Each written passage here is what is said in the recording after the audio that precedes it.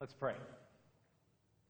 Heavenly Father, we ask that you would speak your word to us, that we would hear your word and it would bear fruit in our lives, all to your honor and your glory.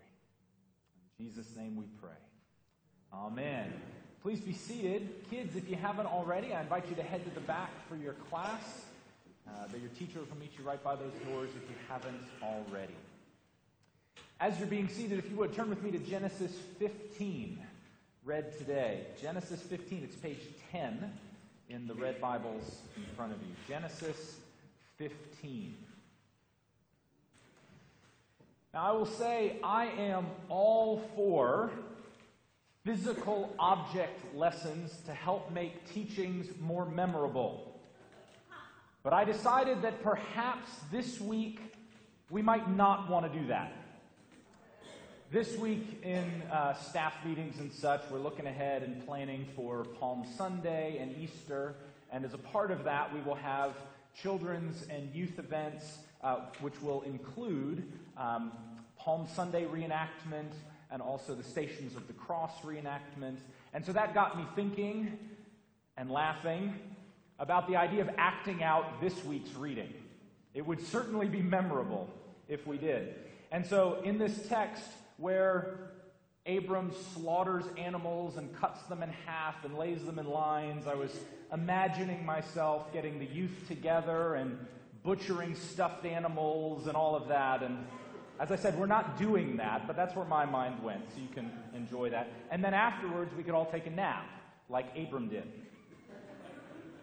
But while this text is not particularly well suited for a children's pageant, it is hugely significant for our understanding of salvation. Now, a few weeks ago, I preached on how not to read the Bible.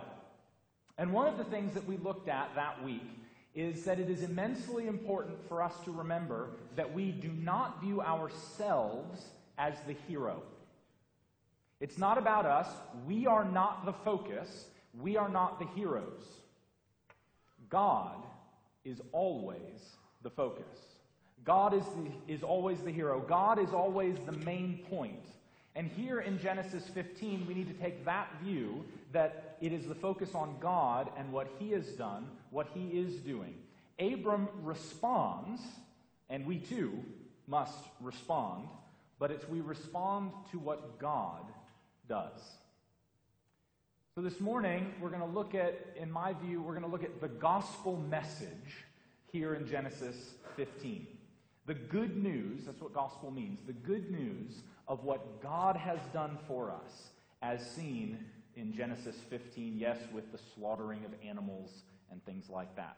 So 3 life-changing actions of God for us here in Genesis 15. So the first action of God that we see here in Genesis 15 is we see the Lord initiating. The Lord initiating. Look with me at verse 1. After these things, the word of the Lord came to Abram in a vision. Now just note that Abram is the same man as Abraham. He gets renamed 2 chapters later in Genesis 17. It's the same guy, but at this point he's still called Abram. After these things, the word of the Lord came to Abram in a vision. Fear not, Abram, I am your shield. Your reward shall be very great. The word of the Lord came to Abram. Now just 3 chapters earlier in Genesis chapter 12, same thing as here. When God speaks to Abram, the voice of God just sort of comes out of nowhere. Abram hasn't done anything to initiate it. He hasn't done some noble task and God speaks to him as a result. He hasn't come to God in prayer and God responds. He hasn't come to God in worship and God responds. God takes the initiative and comes to and speaks to Abram. God, who made the world and sustains all things by his power, chooses in his own good pleasure to come and speak to Abram in human language that Abram can understand. God, in his own good pleasure, takes the initiative and reaches to Abram. This is a work of God. Now, there was a popular Christian song that came out a number of years ago now by a band called Delirious. And most of the song was good, and it focused on the declaration that Jesus is alive. That's a good message. But the chorus of the song simply said, "I found Jesus." Now, I don't mean to be critical of some wonderful Christians who did some fantastic work around the world in both worship ministry and evangelism. So I don't mean to be critical of them. But the chorus of that song is backwards. What we see here in Genesis 15 and throughout the Bible, all the way from Genesis 3, when God comes looking for Adam and Eve when they start hiding, all the way to Revelation, all the way through Scripture, is we don't find that we find God, but that God takes the initiative and finds us. As it says in 1 John chapter 4, "In this is love, not that we have loved God, but that he loved us and sent his Son to us." God always takes the initiative and reaches to us. See, if left on our own, we would never find God. Left on our own, we'd never even seek God, much less find him. But God, in his mercy, takes the initiative to reach out to us in love when we had done absolutely nothing to deserve it. God, in his love and in his mercy, speaks to us and comes to us, becomes one of us, dies for us, and rises to life for us. God takes the initiative, and he comes to us. And so, we, like Abram, must respond. We do not initiate, God initiates to us, but we respond to him. And Abram's response here is the model held up for us in the New Testament. Verse 6, one of the most famous passages of the Bible and one of the more quoted ones in the New Testament. Verse 6, "Abram believed the Lord, and the Lord counted it to him as righteousness." And the New Testament says that that is our model. That is what's needed from all of us, to trust in the Word of God, trust in the work of God, so that we can hear the words of declaration of righteousness through what God has done. God declares Abram righteous. The right and proper response to God's initiative is faith, trust, acceptance. We trust what he has done for us. Abram believed what God had said, and so must we. God takes the initiative to reach us, and we, like Abram, must believe. This is the Lord initiating. Second, we see the Lord assuring. The Lord assuring. See, twice in this passage, both in verse 2 and verse 8, Abram expresses doubts to God. God says something, and Abram doesn't understand how that's going to work, and he asks God, how is that going to happen? Now, I find this deeply comforting, that God does not view all doubts as disqualifying us. I find that deeply comforting. Abram is said to trust God, and that is counted to him as righteousness, being in right relationship with God. And yet, he still has doubts. It does not say that Abram believed God, and he believed everything perfectly with an unwavering, rock-solid faith that never needed to ask another question because of his deep trust in God's word. Right on the heels of his faith in God's word, he expresses his doubts and concerns as to how that's going to happen. And instead of God saying, "You don't really believe, sorry, I tried, get out of here," in both of these examples, God meets him right in the middle of his doubts, because his doubts do not disqualify him. See, sometimes doubts can push us from God, and sometimes they can actually push us towards God. Abram doesn't say, I can't have children. I don't have any children. This is ridiculous. I'm out of here. He takes his doubts to God, using them as a reason to draw closer to God in the midst of his doubts and his questions.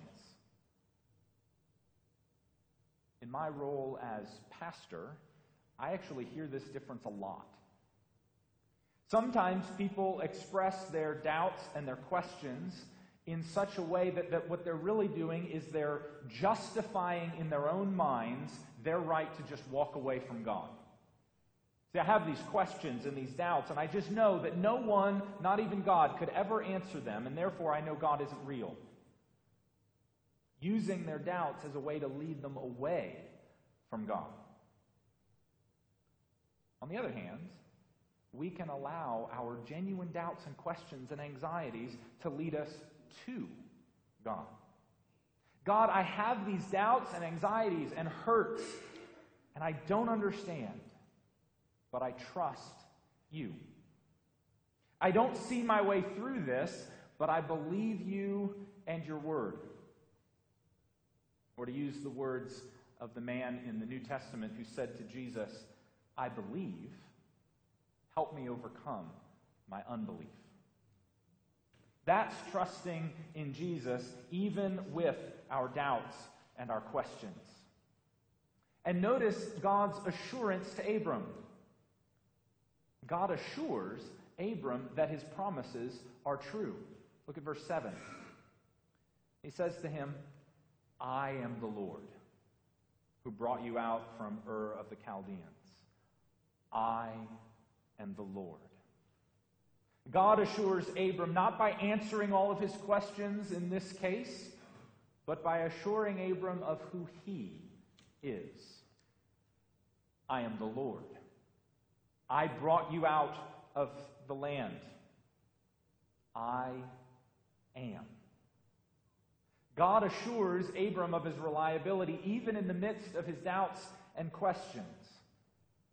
And we, like Abram, must trust as well. This is the Lord initiating and then the Lord assuring. And third, we see the Lord fulfilling. The Lord fulfilling. Look at verse 9.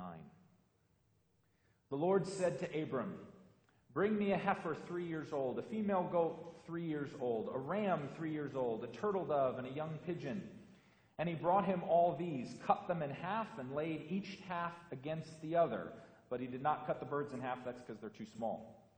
Verse 12. As the sun was going down, a deep sleep fell on Abram.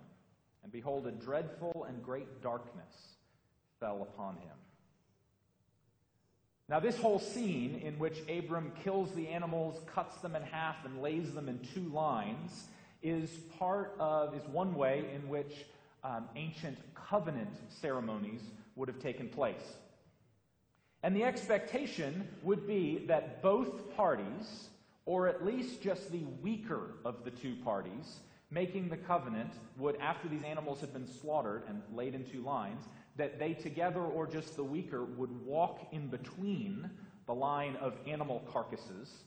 And by doing that, they would be essentially saying, may it be done to me as was done to these animals if I break this covenant, this promise that we're making to each other. May this, looking at these butchered animals, may this be my fate if I ever break this covenant promise with you.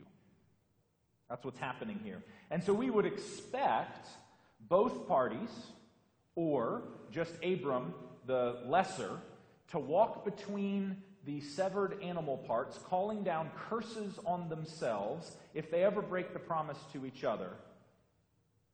But that's not what happens here. Abram goes to sleep.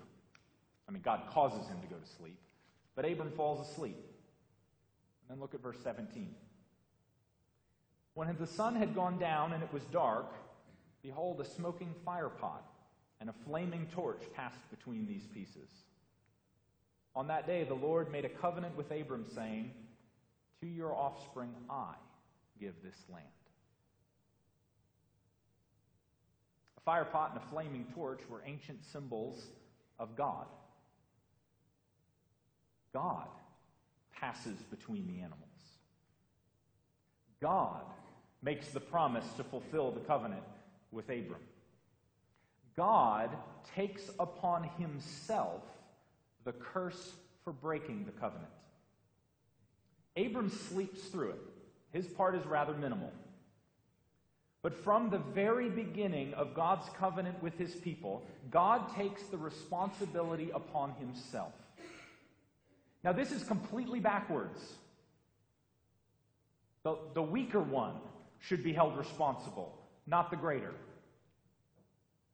But God, from the beginning, places upon himself the responsibility for the covenant because he knows that we cannot keep our part sufficiently. And so from the outset, we see that God's plan is always to fulfill the covenant himself. You see, when we reject God, we are supposed to be broken. That's what's supposed to happen. That's what should happen. But God lays on himself the punishment that we deserve. The punishment that would crush us, God lays on his own shoulders. As it says in Isaiah 53, which we will read on Good Friday, the day that Jesus died. Isaiah 53 says, the Lord laid on him, that is Jesus, the Lord laid on him the iniquity of us all. It was the will of the Lord to crush him, and he bore the sin of many. God takes the responsibility upon himself. And because of our refusal and our inability to keep his covenant, he becomes one of us in Jesus to fulfill what we should have done, and so that he can die in our place, to die like one of those animals, to die to take the punishment that we deserve, to die in love for us and to rise victorious that we might not be crushed under the weight of our sin, because it was taken upon himself and he was crushed for us. See, we are supposed to be the ones who are broken, but God in his mercy walks through the pieces alone, taking the curse upon himself from the very beginning. And in Christ, he has fully and decisively paid the price, bears the penalty, and rises victorious over sin and death and the devil on our behalf. And so we trust. We trust in the God who initiates revealing himself to us. We trust in Jesus who comes to us when we had done absolutely nothing to deserve it. We trust in the God who assures us of his promises because it is he who promises. And we trust in the God who fulfills his promises to us in Jesus. The God who himself fulfills what we are incapable of doing. And the God who in love bears our penalty and grants us salvation to all who trust in him. So may we be those who trust in our God, who initiates, who assures, and fulfills. Amen.